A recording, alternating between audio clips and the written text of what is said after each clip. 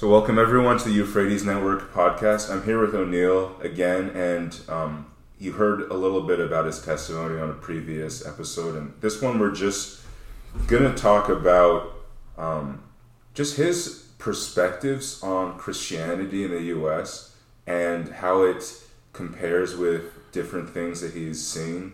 You know, a big part of this podcast is wanting to expose listeners to Christianity in its global sense. You know, I think as someone who's lived in the U.S. for a number of years, there's something about the culture sometimes that narrows our perspective to everything that's going on in America. And I see even in Christianity, sometimes we do that. And so it's always helpful when there's someone who's kind of coming in from an outsider, coming in from a different perspective to just help bring insight.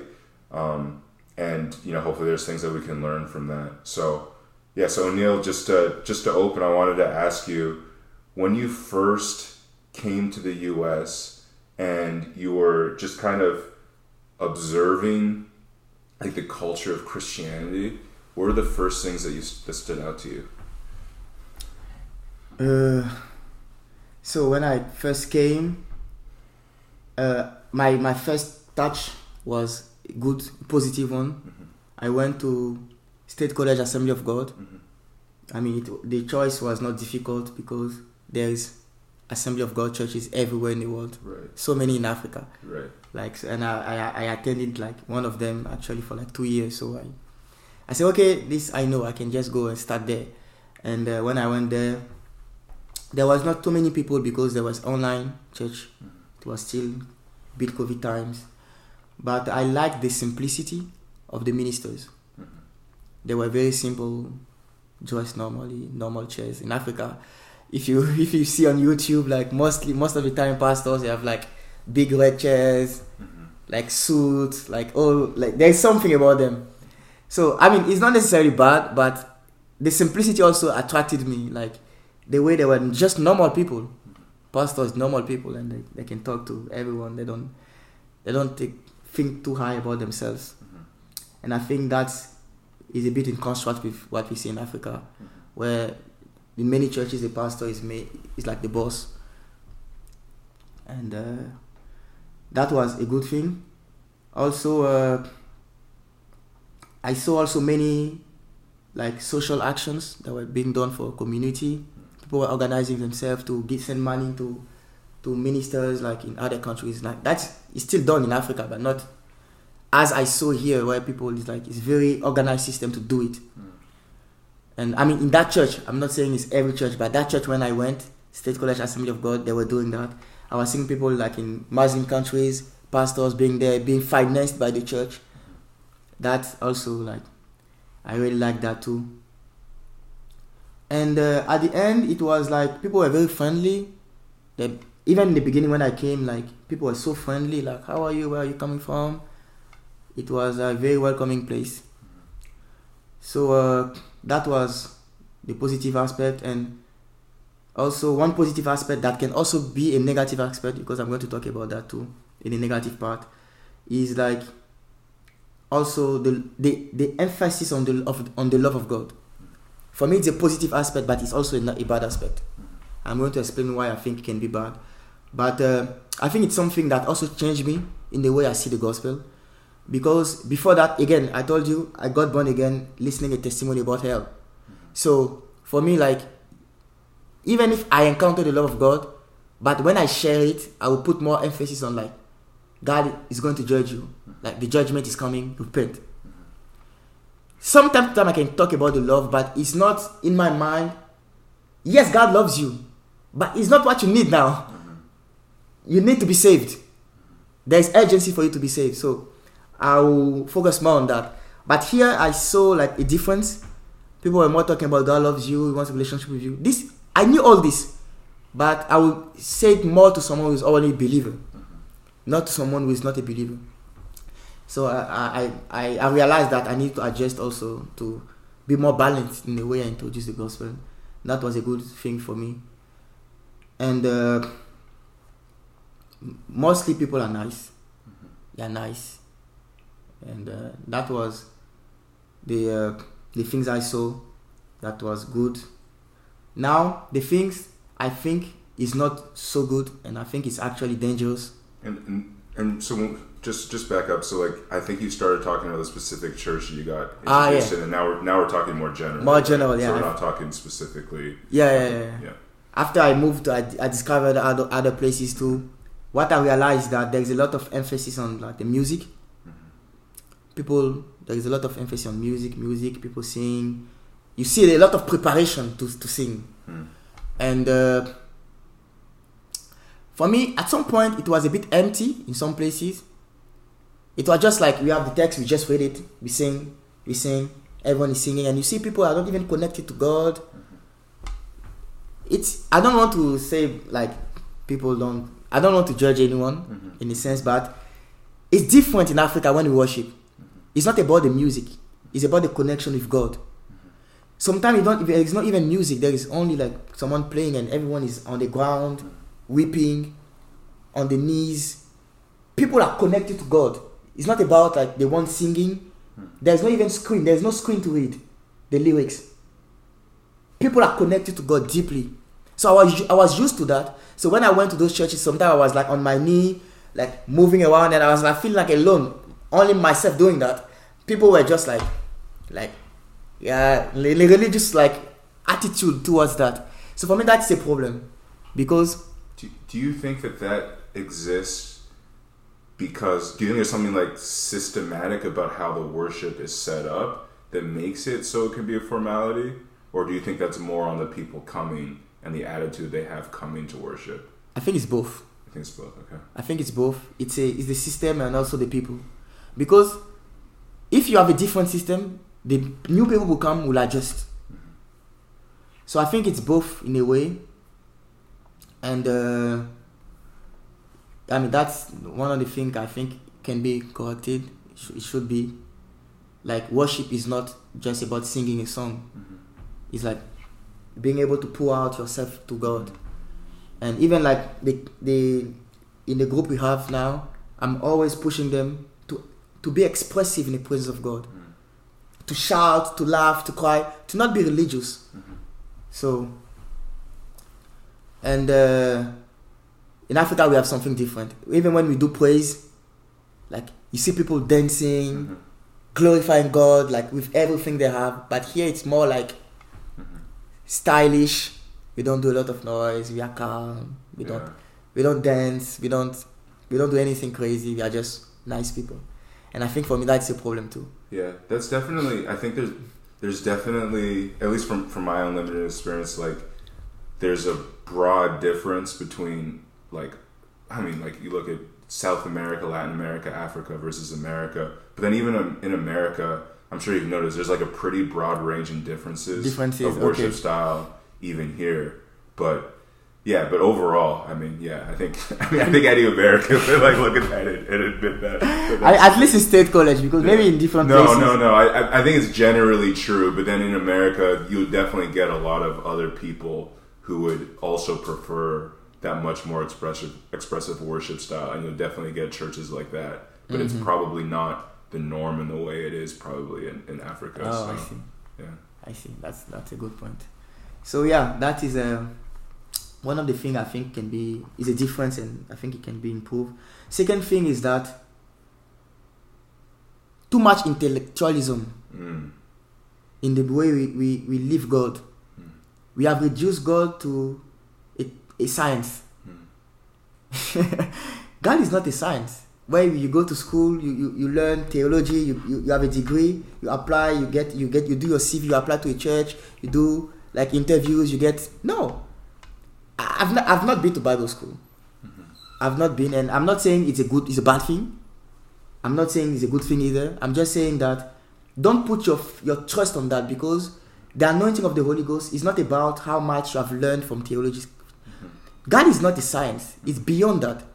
So I've seen so many people focusing on like, I have to follow like the rules, like there is no flexibility for the Spirit.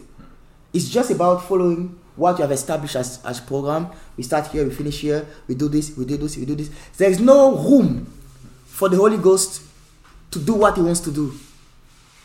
And I see people like going to Bible school You ask them why you want to become a pastor, and you see that the motivation is not deeply spiritual.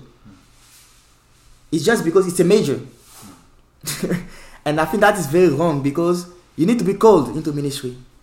I deeply think that if God calls you to become part of a fivefold ministers, there is need for a clear calling, not just like I think it's a good idea. I mean, at least from my experience, this is the way I consider that. And I'm not saying I'm 100% right, but I think there's a need for a deeper thing than just like it's a good measure to go. So it becomes like a science. God is like a science. All the doctrines are there. You cannot say anything it's already there. You just follow. And there is no flexibility. Yeah. So for me, that can be a problem. There's so much intellectualism. People have hard time to believe in miracles. Even people who call themselves Pentecostals. I remember I was like in a meeting, and like there was a girl talking about the Holy Spirit, and everything she was saying about the Holy Spirit, it was like, I mean, I don't need you to say that for me to know the Holy Spirit can do that. It was centered around her life, not around how the Holy Spirit use her to touch other people. It was centered about like, oh, I have this issue, I have this in my life. I mean, it's not bad, but I'm saying it shows something, the way we see the Holy Spirit. Because for me, the Holy Spirit, yes, it comes first for me, but on top of that, it empowers me to help other people.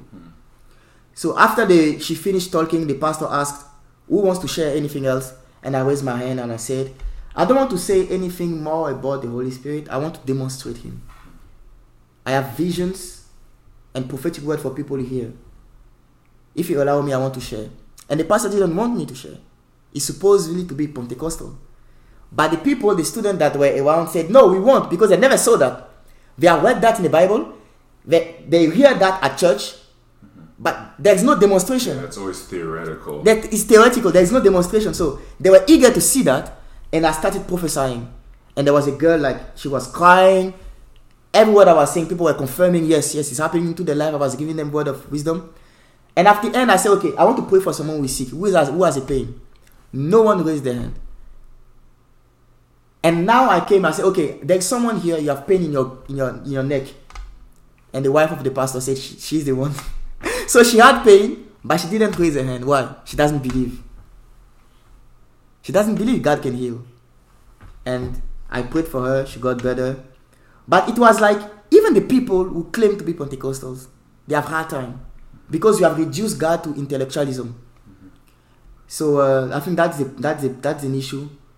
And I believe, I know that it's not all over the US. There are places I see people doing the true. Yeah. But you're talking about general trends, which I think is accurate. I think something, just as you're talking, that I think has happened, because Pentecostalism came out of, there was multiple pockets of the world that had similar revivals the same time as Azusa Street in 1906. But really, the Pentecost movement that spread through the world started in Los Angeles. Yes. It started in the U.S. And I think for me personally, I've really dove into a lot of that history and love reading about it. I think one thing that's happened is that a lot of Pentecostalism, charismaticism today, I think we're so influenced by kind of the general, because I think there's so much more unity in the church, where before Pentecostals, you would get kicked out of your church for speaking in tongues. And so a big part of what made Pentecostalism so radical is that they were kind of their own entity. Obviously there's believers who were whatever denomination, but at least the mainstream of the church didn't see Pentecostals as legitimate. But now that Pentecostals have gotten a lot more acceptance, I think one thing that's happened is that there's a lot of things that they used to radically believe and practice that I think gets pretty watered down. I don't know if that's something that you've noticed as well. Yes, I have. Yes, I have. And even speaking in tongues, the way, the Pentecostals I know from my country, they are very clear. You don't speak in tongues, you're not baptized in the Holy Spirit. That's an issue. But that's what the original Pentecostals yes, at least it reveals something about what the heritage. But here today, if you have pastors that don't speak in tongues, they don't care. Yeah. They're still called Pentecostals. So yeah, most Pentecostal churches still have that in their doctrine, that speaking in tongues is initial evidence. but not that many people say it because there's so much pushback against that. Yeah. And so like there's, to keep the peace. And, one of the favorite revivals I read about in Nigeria in the, I think started in the 60s, there was a missionary from the UK who was Pentecostal. Mm-hmm. And at the time, it was when like a lot of Nigerian universities were forming, and most of them were evangelical. So like it was good. Like they were preaching the gospel. They believed the Bible's the authority. But then he came and he started preaching on the baptism of the Holy Spirit. And it was so controversial because he was telling them you're going to speak in tongues when you're baptized in the Holy Spirit. And people were telling him to stop saying that.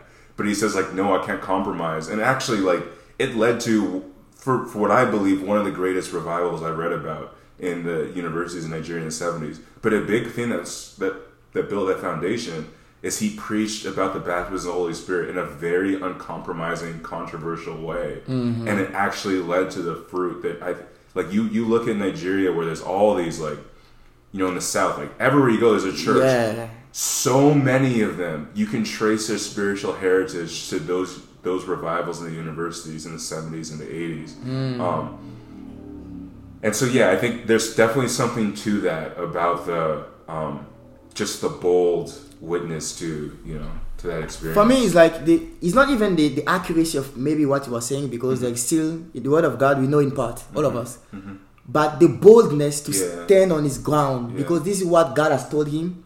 It doesn't matter. He will stay on his ground. He will not move because of fear of men. Mm-hmm. And I think God all knows that. Yeah, 100%. Yeah, I think one of the things that I appreciate the most about the Pentecostal movement, which actually I want to transition in the last number of minutes we have to talking about like the Pentecostal movement specifically. But one of the things I appreciate is that it sets a really clear doctrine of like inviting you to experience God on deeper levels. Mm-hmm. Whereas sometimes I believe, and I believe you believe, that when you're saved, you receive the Holy Spirit. Mm-hmm. The baptism of the Holy Spirit is a filling of the Holy Spirit. It's like an activating of the Holy Spirit. But when you're born again, you receive indwelling the Holy Spirit. Is that what you believe? The nature of God. Okay. Yeah. And so, but like, I think something that happens to so many people is that they have all the same struggles. They have all these sins that they're, whatever, like their life isn't really active, and they're not really always invited to believe that there's deeper levels of encounter that God has for you. Mm-hmm. That's gonna cause you to just, live in deeper measure of freedom and walk in power. And I feel like one of the things I so appreciate of the Pentecostal movement is that it very strongly calls people to that. Mm. Yes. And for me, it's like you can't have a revival if you water down the gospel. Yeah. Because we are not the one convincing people. It's the Holy Spirit. Mm. And the Holy Spirit comes to convince people based on the truth. Mm-hmm. The Holy Spirit leads someone into truth. Mm-hmm. So if you are not speaking truth in its totality, there is no Holy Spirit there. Mm. And because there is no Holy Spirit, there is no conviction of sin. And you are going to find people who claim to become Christians, but there is no deep connection with God. It's just intellectual. Mm. And because we have come to a point where we are afraid. I was even one day in the church, and the pastor preached, and after preaching, it was here in State College, he said that if you are born again, make a prayer where you are, and after, if you want, come and see an elder. For me, that is wrong. The reason why it's wrong is because you want to make people comfortable. Call them out. And I got problems for doing that. As you know, we do our Saturday meetings. I speak directly to you because it's a matter of salvation. I cannot make you comfortable with your sin. I speak directly to you unless at least you know that I was sincere. So that boldness to say, if you want to give it out to Jesus, come. Make that act of like, I don't care anymore about my life. I want to give my life to Jesus. We are scared of, I'm not part of that, but many people are scared of saying that. So at the end of the day, even if someone is born again, he's like just there, he doesn't talk to anyone, he doesn't grow spiritually. Nothing, no one knows, because you want to make peace. You want to make people feel comfortable. Even today you come, you start prophesying over someone, people will tell you that you are doing wrong because you should not do that. You are making unbelievers uncomfortable. I had comments like that. Many people telling me that I the way I prophesy is wrong because we had a discussion about that, but I'm not talking about you. Like different people coming and say I'm doing wrong, and they were angry against me doing that. I hope you know I never said no, that. Yeah, you never said that. Yeah. You never said that. So you see, and those people, they don't even realize that unless you are willing to boldly say the truth without being afraid, the Holy Spirit will not move. You cannot make him move unless you say the truth. No one can manipulate the Holy Spirit. He only confirms the word, which is true. So speak the gospel in its totality and give room to people to respond. And sadly, many pastors are afraid of that because they want to make people comfortable. They want to gather a crowd. They don't want to offend. People will come to the church. Slowly, one day they will go get to know Jesus. I don't believe in that. Maybe it works, but for me, I don't believe in that because this is not what I know. The God I know, He changes you radically if you make the right decision. So this is what I preach, and I think there is balance. I think there are some people who need time, also, but as far as God is concerned, He wants to set people on fire. So this is one thing also that we see. Seems so many pastors. One pastor, one day I talked to him, and the Lord gave me a message for him, and I went to him and I said, God wants you to preach repentance. He does never preach repentance. He's always talking about the love of God. It comes again to my first point. God loves you. God loves you so much. He wants to be with you. He cherishes you. He has been thinking about you for thousands of years. He sent His Son to die for you. God loves you. God loves you. God loves you. So the person feels now like he's giving a favor to God to come to church to pray. He's like, yeah, because He loves me, I'm going to do that. There is no need for a savior. The person doesn't see the wickedness and the trouble of sin. He just see like God loves me, God loves me, God loves me, God loves me, God loves me, God loves me. And at some point, I'm like, you are telling people every day God loves them, but they are full of depression. You tell them God is powerful, is almighty, and He loves them. How now can you reconcile that with the fact that they are oppressed by evil spirit, they are sick, they are full of depression, full of anxiety, and every day you tell them God loves them? At some point they will hate that God. Because you are telling them God loves them, but what is doing with all His power then? Where is the salvation? Where is the freedom? But every day we hear God loves us. So at some point you need to tell them that God loves you, but you need to make a decision to surrender your life to Him for Him actually to pour out something into you. But unless you say that, the people will have like a mental, theoretical understanding of the love of God, but no experience. And this is what I try to do. This is what I try to do. I'm telling the guys, yes, God loves you, but unless you are willing to repent, the Bible is very clear. Repent and believe in the blood. Paul said he has been preaching repentance. In Acts chapter 2, Peter said, repent and be baptized in the name of Jesus, and you shall receive the Holy Spirit. That's the message of the book of Acts. And again, take any revival. Wesley, Finney, which message these people were preaching? Repentance and baptism of the Holy Spirit. That is the only message they were preaching. So I think we need to come back to that. And the church in State College is afraid of that message, because they don't want to make people feel uncomfortable. But yes, this semester when we resume the meeting, we are going to be radical about that. It's a choice. And we make that choice, and we trust the Holy Spirit to convict people. We are not trying to convince them. We just speak the truth, and we have faith in the Holy Spirit to touch them with that truth.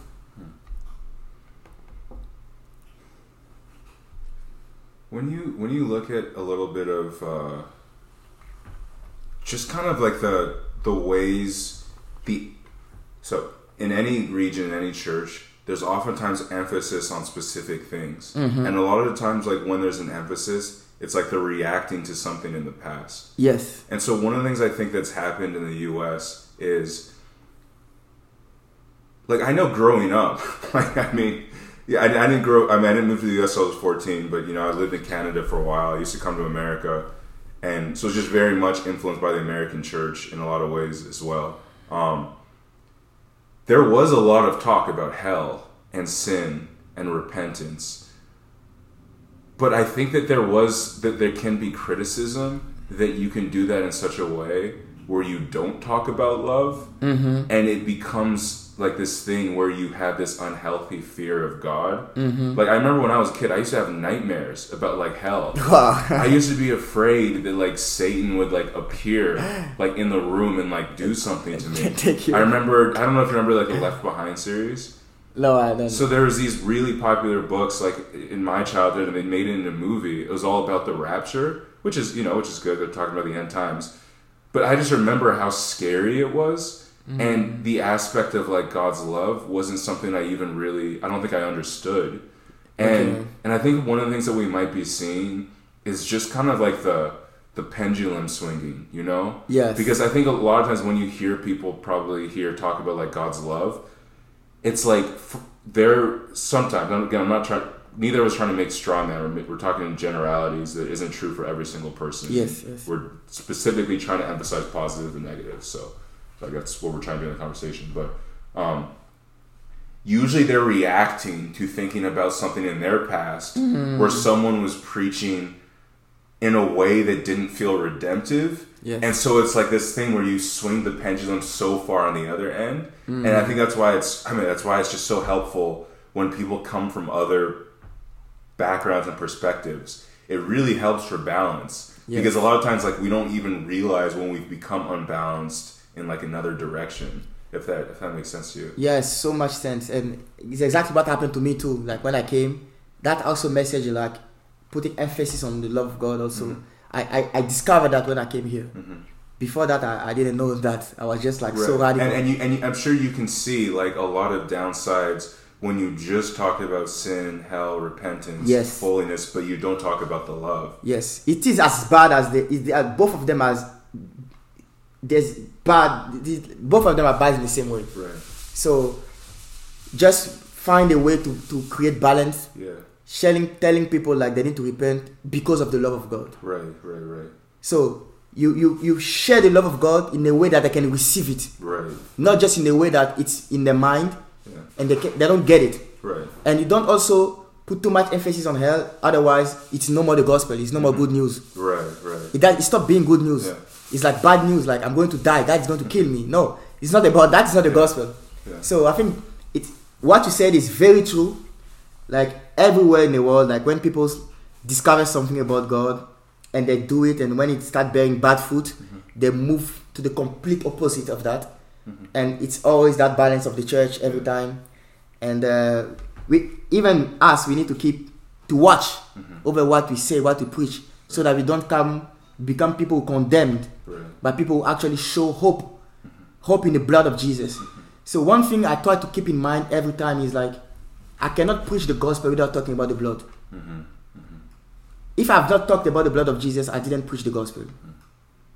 You see, if you see Reinhard Bonnke, every time he was preaching the gospel, always talking about the blood of Jesus. So if you keep that in mind, it doesn't matter what I say about hell, about whatever. I have to end up with the blood, the redemption that is in the blood of Jesus. And this is for me the way I can safeguard myself so that I don't come into a place where I'm too angry that I start condemning people. Always end up with the blood of Jesus. So hopefully with that, we are not going to fall into that trap. Yeah, I appreciate that. And like that, on the previous episode we were talking, like the first time I went to a meeting, I heard you preaching, I really did see that balance. Like I saw how you really took people into the depths of seeing their sin, and then you really talked about the love of Jesus. And I remember one meeting where we're on campus in the business building, and I think this time you're more emphasizing talking to believers, and you were talking about, like, repentance. And, you know, there's some people, and I don't know what you think about this, but if you don't have a life like where you're living in and you're communicating with the love of God, you can be saying things that are true and release condemnation. Yes. But I know that when I was in the room, I felt this conviction of sin that was like so holy and like just made me feel like compelled to repent. And so, so I want to affirm that. And I think that more people need to see the power of conviction of sin and what it does to people, because I think most people, they associate like any kind of emphasis on sin and judgment with condemnation. Yes. And so it almost just destroys just thinking like, oh, that message is not effective. No one wants to hear that. But I think a lot of people have not really seen people preaching that from a place of love in such a way that leads to repentance rather than people just feeling like condemned. So yes, that's true. That's true. I have one last closing question, the last few minutes, and I hope I'm not like opening a can of worms. But one of the biggest criticisms in like the American church is towards like what's termed the prosperity gospel, and that's kind of a vague. You can't see it. I put it in quotes because people mean different things when they say prosperity gospel. Yeah. But one of the things that I've noticed is there's certain emphasis on it in American churches, in some, especially like some Pentecostal churches. But then like when you go to Latin America, and especially when you go to Africa, a lot of the things that Americans would criticize as prosperity gospel is much more popular, specifically in Africa. I mean, I think of Nigeria because that's what I know more so. And so again, I use the word prosperity gospel in quotes because I think there's a lot of people who get labeled that, who it's not always obvious to me why they're labeled that. And for some people, like prosperity might mean something that no one else disagrees with. Yes. Whereas when people are criticizing, they're usually talking about like a specific manifestation of it. So I just add all that background and just ask like, what is your thoughts on like what you've experienced or seen in the prosperity gospel? I mean, I still, even today, I still have a hard time to define what prosperity gospel is. Yeah. I remember like a few years ago, we had like a group of believers, and I sent a message like, can someone define to me what is prosperity gospel? I hear that in so many messages, right, but I don't know, because there are people labeled as prosperity gospel that have built my faith. Yeah. And there are people also attacking those that built my faith, that also build my faith. So I don't, like, they are fighting against each other. I was confused. What is prosperity gospel at the end of the day? Because what I preach, I don't see the problem of saying that.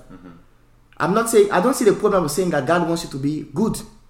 If God loves you, I mean, I love my parents, I love my friend, and I want them to be good. And I'm just mirroring that to God. If God has more love than me,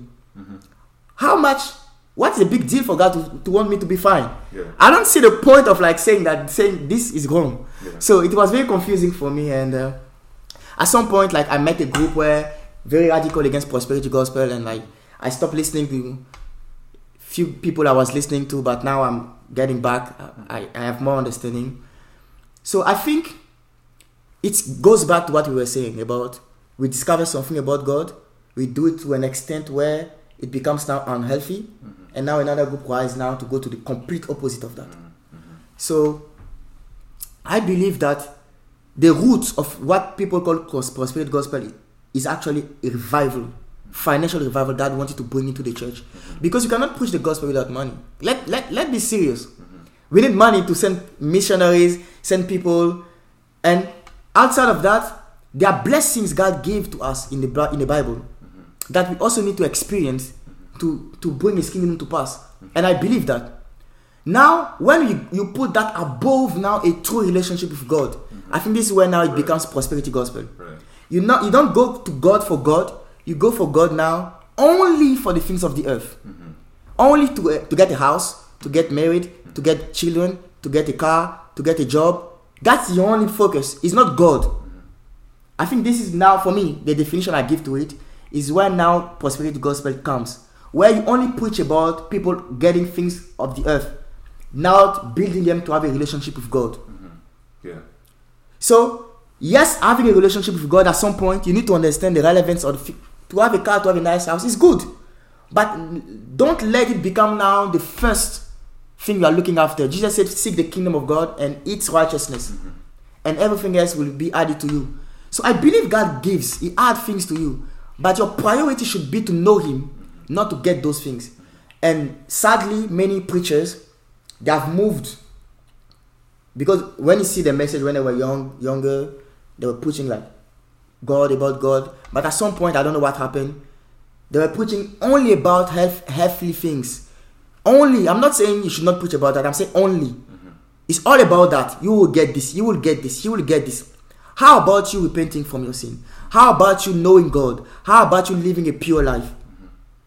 They don't speak about that because that's not a popular message. Yeah.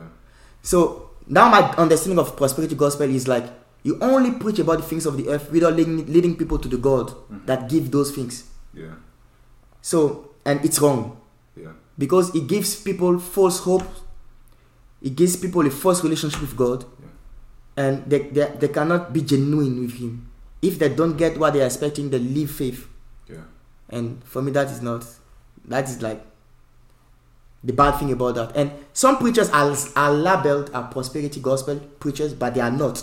If I go by that definition. And that's why I said at the beginning, I've seen a lot of that too.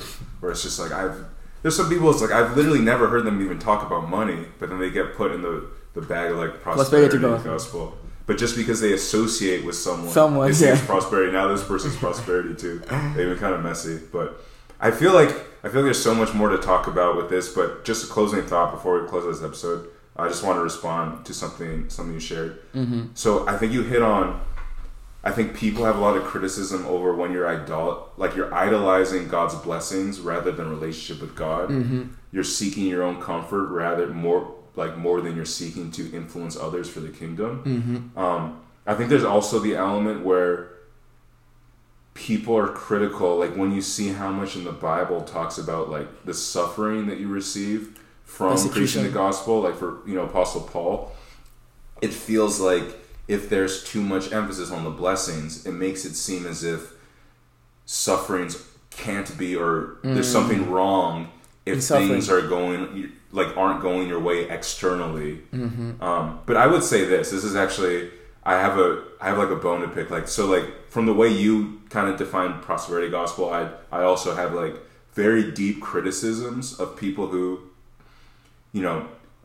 create an environment where people idolize blessings. And I would say that I do think that there are a lot of preachers that do that, mm-hmm. In the way that they communicate. But I do notice that like in a lot of people's criticisms, like a lot of times the people who are criticizing it are the people who have the most physical like blessings. You know what I mean? Like, so like more wealth. Yeah. So like it feels like there's a lot of people where they're kind of like, I don't want to sound like overly critical, but go ahead. Just who live a comfortable American life where they have all these blessings, which I believe from God. And so then when they hear a preacher saying like God wants to bless you, God wants to make you healthy, wealthy, whatever, it's like they're so critical, but it's because they're only looking through their own lens of their own comfort. Mm-hmm. And so if now they were like, their emphasis was like, okay, I need to get more money, I need to get healthier, that would be greed. But if there's someone who's like suffering to provide for their children, mm-hmm. Who lives in poverty, they need to know that God wants to bless them. Yes. And so I think there's one of the things that doesn't always get considered is that like a lot of what is an appropriate emphasis on these things has a lot to do with your current context and the degree of like provision you already have in your life. Mm-hmm. Yeah, and this is why it works a lot in Africa. Yeah, I mean, my mom said before, like a lot of this emphasis in the 80s and stuff, they used to think like, if you were serving God, you had to be poor. Yes. And it's just like, Africa doesn't need to be told that there's a God who wants to keep you in poverty. Like, there's no way that's the gospel or that's the message. That's so true. Yeah, and again, it's difficult to find a balance because people now, they will only go to God for that, and that's where unhealthy. That's where it gets. Yeah. So for me, like, I think there's a way of finding balance. Mm-hmm. there's a way. Like, always make sure that people understand what is most important, but tell them, like, no, you cannot stay in poverty. Yeah. Work hard. The Holy Spirit is here to help you. Yeah. Then you have to know that God loves them. He wants them to be good. But don't put it as if it's like the God. Yeah, and it's as if that's like the only thing. The only thing about God wants to do. Yeah. So that's good. Well, I'm going to close out this episode, but I hope we can do more in the future. I really enjoyed this conversation. And yeah, I hope all of you listening were blessed. Amen. Amen.